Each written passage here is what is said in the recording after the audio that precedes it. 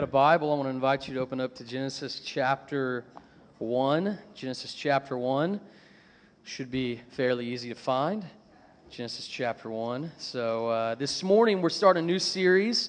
Originally we were going to go through the Gospel of Matthew, but we're going to push that back a little bit. We're going to go through a series just talking about what do we believe? What are some just the basic core tenets of the Christian faith? What do we believe and what do we hold to as non-negotiables, right? And here's the thing, it's good to be refreshed on these things from time to time. I know that many of you, maybe you've sat in church for a long time, maybe you're familiar with the Scriptures, and you're like, I already got all this figured out, like this is basic, kind of elementary sort of things. But I think for each and every one of us as believers, it's important for us to kind of be refreshed, right? To sort of look at this and go, okay, yeah, these are the basic sort of tenets of our faith and what we believe. Because it's really easy, if we're honest, to squabble over differences or differences of opinion, all those sorts of ideas. But the reality is, let's get down to like what are some non-negotiables we have as believers that we hold to. And so just this idea, let's be refreshed on this over the next several weeks. And so this morning, we're going to unpack who is God, which is a very daunting sort of task. We have like a Sunday where we're going to talk about God the Creator, and then we'll move to Jesus and the Holy Spirit over the next couple of weeks. But we could spend multiple Sundays on this particular topic, and so we're going to try to all condense it down to about 30 minutes here on a Sunday morning. So we'll see how it goes. But if you're there in Genesis chapter 1, starting in verse 1, we're going to read verses 1 through 2 and then verse 26 this morning. So if you're there with me, and if you're able, please stand with me as we read God's Word together this morning. In the beginning, God created the heavens and the earth. Now the earth was formless and empty. Darkness covered the surface of the watery depths, and the Spirit of God was hovering over the waters. And then God said, "Let there be light." And God saw that the light was good, and God separated the light from the darkness. And God called the light day, and the darkness He called night. There was an evening, and there was a morning, one day. Skip down to verse 26. Then God said, "Let us make man in our image, according to our likeness, and they will rule the fish of the sea, the birds of the sky, and the livestock of the whole earth, and all the creatures that crawl on the earth." So God created man in His own image. He created him in the image of God. He created them male and female. But Father, we pray that as we open Your Word, that You'd speak to us, You would challenge us. We would see this passage and unpack what it means for You as our Creator to serve You and follow You. Jesus, we love You. We ask all this in Your name. Amen. You may be seated. You may be seated. If you read the Apostles' Creed, which is a very ancient, old creed that the early church would recite, it starts off by saying, "I believe in God, the Father Almighty, the maker of heaven and earth." For the Apostles' Creed, this was the first sort of tenets that they said, hey, we believe this. And as believers, as Christians, we affirm, right, the same thing today. That's how the Scriptures start out. That's how Genesis starts out. The very first words, in the beginning, God created the heavens and the earth, which is really not a controversial idea at all in our day and age, right? Just joking. It is a little bit. That's a pretty loaded statement, and there's a lot of layers in there that we could unpack. But in the beginning, there was God, and God created the heavens and the earth. But we're introduced to this character. We're introduced to this God, this divine being in the beginning who speaks everything into existence, who calls order into chaos. And so here's something to think about as we unpack this idea of who is God. If you went and asked people in our culture, if you went and asked people around Allen, or you went and walked around Ada for a little bit and asked people, or went up to Oakland, wherever you just went around and you asked people, what do you believe about God? We kind of got to do this A couple years ago, I think it was pre-COVID, took a group of students on a mission trip to New York City, and we did some surveys. And we said, hey, what do you think about God? Like, who do you think God is? And you can imagine in a place like New York City, we got multiple different answers, multitudes of different responses and different answers of who is God. And in many ways, we would get some different responses today in our day and age. What do we believe about God, and what does He want with human beings? What is His desire for us as His creation? A.W. Tozer says this, that what comes into our minds when we think about God is the most important thing about us. What comes into our minds when we think about God is the most important thing about us. What does this mean? This means whatever we believe God to be, right, it is ultimately going to drive how we respond to God. Whatever we believe or whoever we believe God to be, the nature of who God is, will drive our response to God. Because in many ways, there's a few different beliefs about God out there, just in a general sort of sense, that we could sum up a lot of the different ones, right?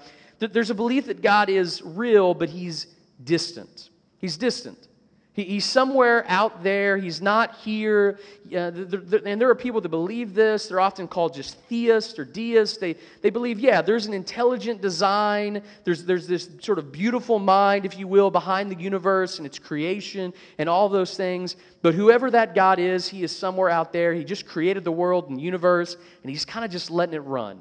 He's not really involved with the day-to-day activity of His creation. He's just not. He's somewhere else out there. He's distant. Or some people might describe God in more of an abstract way. Like you can't really fully know God. He's some sort of impersonal force. This description of God is like vague or kind of mystical. It sounds like when people talk about this sort of idea of God, they're talking about it like they're describing the Force in Star Wars, right? Like I'm a huge Star Wars fan. I still don't really know what the Force is. That's how some people kind of approach God. Now, is there some mystery to the nature of God? Absolutely. We're about to talk about the Trinity here in a moment. There's definitely some mystery to the nature of who God is. But Scripture doesn't present us an abstract God or a distant God. Maybe there's a buffet sort of approach to God. We take different beliefs about God and we sort of pick and choose how we want to believe in God and what we want Him to look like. And eventually we kind of fashion a God in our own image. Right? We like the idea of a God who's loving, but the idea of a God who will judge, we don't really like. So we kind of leave that on the buffet and we take the God who is a God of love. We love the idea of God who is forgiving, and we'll take that, but maybe we'll leave the whole, hey, God is a God who holds us accountable for our actions and for our sin. Like sometimes we'll take this buffet approach and we'll think that we can pick and choose. And again, if we're not careful, what we find at the end of that is a God that's not fashioned in the image of the God that's revealed to us in Scripture, but we find a God who's fashioned instead in our own image, in our own making, in our own choosing. And so here's what Genesis does. Genesis gives a very specific account of the nature of God. And so we're going to see 2 points this morning about the nature of God. The first point, if you're taking notes, is God is the Creator. God is the Creator. In the beginning, God created the heavens and the earth. Our basic confession is all life, all existence, everything that we see and know exists because God spoke it into existence. All life, everything finds its origin and its place and its purpose in God because God is the one who created this world and created you and I as human beings to live and to dwell in it. That's the reason it's so vital that when we try to find purpose, when we try to find satisfaction in our life, when we try to find joy and peace and happiness and all those things that we long for as human beings, that we have to realize the only way we can find that is in our Creator, the one who has created us. When we learn to follow our Creator and live the way that He's designed us to live, that's where we find true fulfillment and joy, because we're living by the design that God has created us to live by. No longer following our sinful nature, but instead following the Lord. My Jeep is still in the shop. I got hit. I got hit. A school bus got backed up into me at Falls Creek and put a huge hole in the door. It was ugly, and it's been there for like over a month and a half, right? And they still text me like, "Hey, we're still waiting for the door. The door hasn't come in, right? The door hasn't come in." Now here's the thing. The reason they're waiting so long for this door is because they can't just put any old door on my Jeep, right? They can't go get a door from, I don't know, a Chevy pickup and put it on my Jeep. Would it maybe work? I'm not a mechanic or a person that understands those things, but I don't know. I feel like it maybe would work a little bit, right? It may get the job done. It may protect me a little bit, but here's the thing. It's ultimately not going to be what fits, right? It's not going to be ultimately what is part of my Jeep. Now, what am I trying to explain here? When we try to live and we try to put things in our lives and live in a way that we aren't designed or created to live, we might get by for a season. We might find fleeting moments of happiness. But at the end of the day, when we try to live in a way or we try to put things in our lives that don't belong, it just won't be quite right. There will always be something that will just be off or won't work fully the way it was intended to or designed to. The only way that we find true purpose, true peace, true satisfaction is in our Creator. If God's the Creator, it also signifies authority. If God is truly the Creator of all things, then He has authority over all things. If we truly believe that God's the one who created this world and designed it in such a way and created you and I as human beings in His image to design and function in a particular way, that means He has authority over the way that we should live our lives because He knows how we're purposed to live in the first place. It's often our own arrogance and pridefulness as human beings. We see this right in Adam and Eve, just a couple chapters over. What do they decide to do? They decide that instead of serving God's purpose for their lives, they're going to serve their own purpose for their lives. Instead of submitting to God's authority and God's rule because He's the one who created them to be there and to rule and to reign, instead of doing that, they're instead going to serve their own selfish desires. They felt like they had enough right to be their own authority of their lives. But this is a God who has authority. It also signifies God's power. God's power. I mean, God just speaks into existence light, speaks into existence all of reality.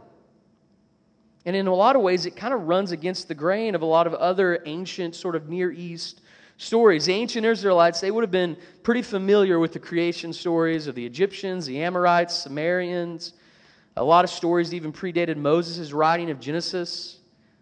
I mean, a lot of scholars believe that Genesis was being written while the Israelites were being rescued out of Egypt as they were on their way to the Promised Land. God's revealing to Moses and reminding the people, hey, this is where you come from. Not the Egyptian creation story, not the Mesopotamian or the Babylonian creation story, but this is where you come from. This is who your Creator is. And even today, we still have some of these ancient stories. Like the Mesopotamian epic of Gilgamesh. It describes the creation of the earth and the heavens by other gods. The ancient people even had a story similar to the flood. And the thing is, it's important to understand that just because we have these stories doesn't mean that the Genesis account is wrong, but it's a reminder to God's people and to the rest of humanity, this is really where you came from. There's several Egyptian even creation stories. And all the basic storylines are pretty similar, that before creation there was nothing but a dark, sort of watery abyss of chaos. And then out of these waters arose an Egyptian god and other Egyptian god. There's always fights between the gods. There's always like this sort of huge battle that goes on for the gods to bring order to this chaos. Like it's sort of like a bloodbath before the creation of the world. But the uniqueness of Genesis is we see a God who there's not a battle, there's not a fight, because we kind of ignore this language here, but it says the earth was what? Formless and empty, and darkness covered the surface of the watery depths. The writer of Genesis, Moses, is trying to give the picture here of chaos, The world was sort of chaotic. And what does God do to bring order to the chaos? He simply speaks over it. Through the power of His Spirit hovering over the waters, He brings order to the chaos. There's not a major battle. There's not opposing forces in this story. It's just simply God speaking into existence order where there is chaos. It's also important to understand that God, as our Creator, that this is a free act of creation. What do I mean by that? In other words, God freely chose to create the universe and everything that's in it, including you and I as human beings. God didn't have to create this universe. God didn't have to create the world. God didn't have to do all the things and put all these things in place that we see. God didn't have to do any of that. This is a free act of creation, not because God had to, but because God wants to. Now, why is that? Why is it that God speaks everything into existence? Well, let's go to point number 2. Point number 2 that we see is this: God is relational. This God is relational. Now, it's important for us, immediately our minds, not to jump to, well, He's relational in the sense that He has a relationship with human beings, because you'll notice in Genesis, when God begins to create, it says God created the heavens and the earth. We're introduced to God. But then it also says the Spirit of God was hovering over the waters. And then we're even introduced to God's Word that speaks light into existence. In verse 27 of Genesis, it says, let us make mankind in what? Our image. And so we're already given some hints. Well, there's something about this God that's unique, but also there's something else going on here. There's two different forces sort of at work, two different persons sort of at work in this creation account. The Spirit of God is present, but also the Word of God is present. And if we're familiar with our New Testaments, John chapter 1, verse 1 and verse 14 unpacks this idea for us. As in the beginning was what? The Word, and the Word was with God, and the Word was God.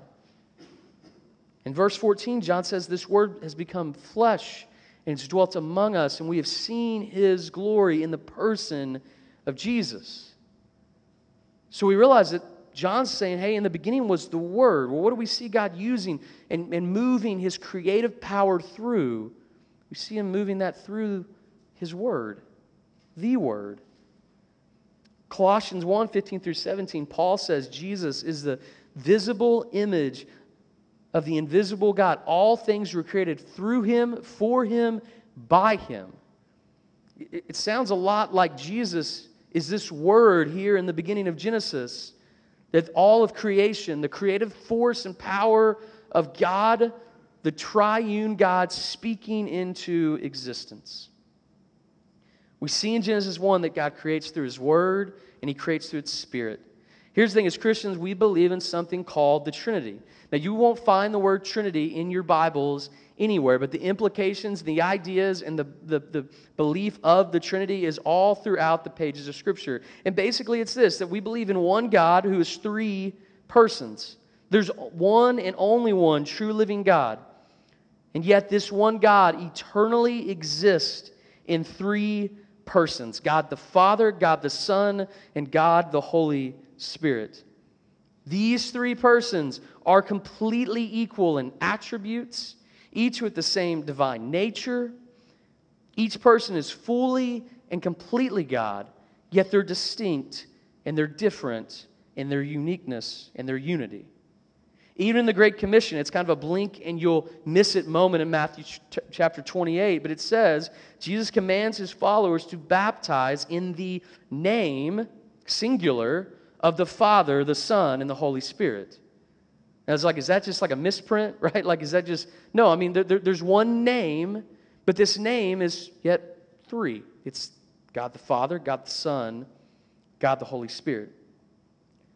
What we believe as Christians is that in eternity past, before God even laid the foundations of the world, God has eternally existed as one God, yet made up of three persons, all equally God, all equally powerful in attributes of being God.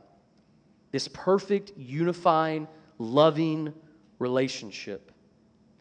Now, like I said earlier, does the Trinity make complete and full sense to us as believers today?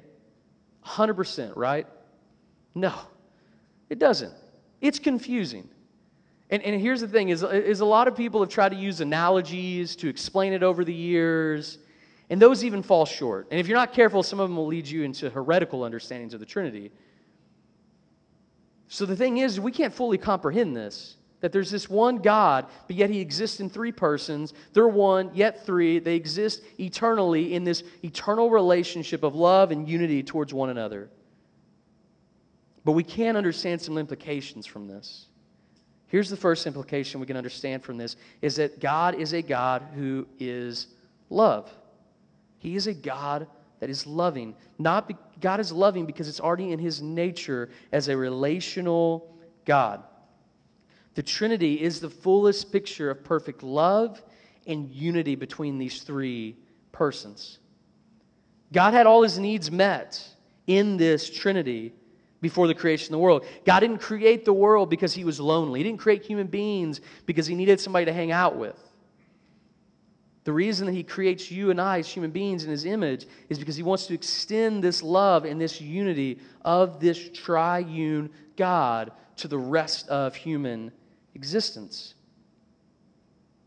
This is a God who is a God of love, and ultimately, too, is a God who is relational. God exists in this perfect relationship of the Trinity. God extends that relationship to us. And ultimately, He wires us for relationships. Each and every one of us are wired for relationships. Whether you're an extrovert or an introvert, we're wired for connection. We want to belong. We want to be a part. We want people in our lives that we love and that we care for. If you go and look at, and you can Google this and read this, but often when you read people's, deathbed sort of confessions, the things that they regret the most in their life as they're getting ready to die, often you're not going to hear people say, man, I wish I would have spent more time at the office. I wish I would have spent more time getting frustrated about OU losing to Kansas State, right? Right? Like you don't see a lot of those. Man, I wish my favorite sports team would have won more championships. Often what you hear people say is, I wish I would have spent more time with my kids. I wish I would have spent more time with my spouse. I wish I would have spent more time with my friends. I wish I would have spent more time with my parents. I wish I would have spent more time with those I love. But why is that? I mean, you think about it. When you're at a place where you're getting ready to die, everything's laid bare and the real you is there. The things that matter most are automatically coming to the surface. And ultimately, what matters most to many as they lie on their deathbed, thinking about the things they regret most in life, it's that they didn't put enough time and energy into the relationships they cared about in their life. That's interesting, that that's part of our human nature. And why is it part of our human nature? Because we're created in the image of a God who is relational. We're created in the image of a God who is relational. And those relationships and that fulfillment is found in a relationship with this God, but also in a relationship with others in community. And we're going to talk about that in the next few weeks, talking about what does it mean to be the church and be a community of believers. So as we close, here's a couple things I want us to take with us. The first is that since God, again, is creator, be reminded all life, all purpose comes from Him. Because God is relational, all love and fulfillment comes from a connection with this God. And it also comes from a connection with others in unity. There's some things that we don't understand about the nature of the Trinity, but as we're going to see next week as we talk about the person of Jesus, we don't serve a God who's abstract and somewhere out there. We serve a God who's very real and very personal and desires for you and I as human beings to be connected back to their Creator and be connected in relationships with others in the community that we call the church. Let me pray for us, and we'll have a time of response. Heads bowed and eyes closed. Here's what I want you to invite you to think about as we prepare to respond together.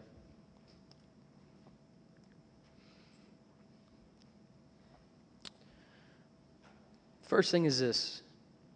Where do you try to find your fulfillment and your satisfaction in life? Are you trying to find that in a relationship with God, or are you trying to find that in stuff, in things? May we be reminded that our only fulfillment, our only hope is in the person of Jesus, a relationship with the God, the creator of all things, including you and me. So as we respond, there's 3 ways you can respond. Maybe you need to know Jesus. Maybe you don't know Jesus. You don't have a relationship with Jesus. You don't have a relationship with His Creator because you're still separated because of your sin. Maybe you need to come down, and I'd love to walk through that decision with you. Maybe you need to be baptized. You've never been baptized. You need to follow through on that commitment, that first step of obedience to the Lord. Maybe you need to join this church and commit to a body of believers. I'd invite you, is that when I say amen and we stand, you respond however the Spirit leads you to respond. Father, we love you. We thank you for your word.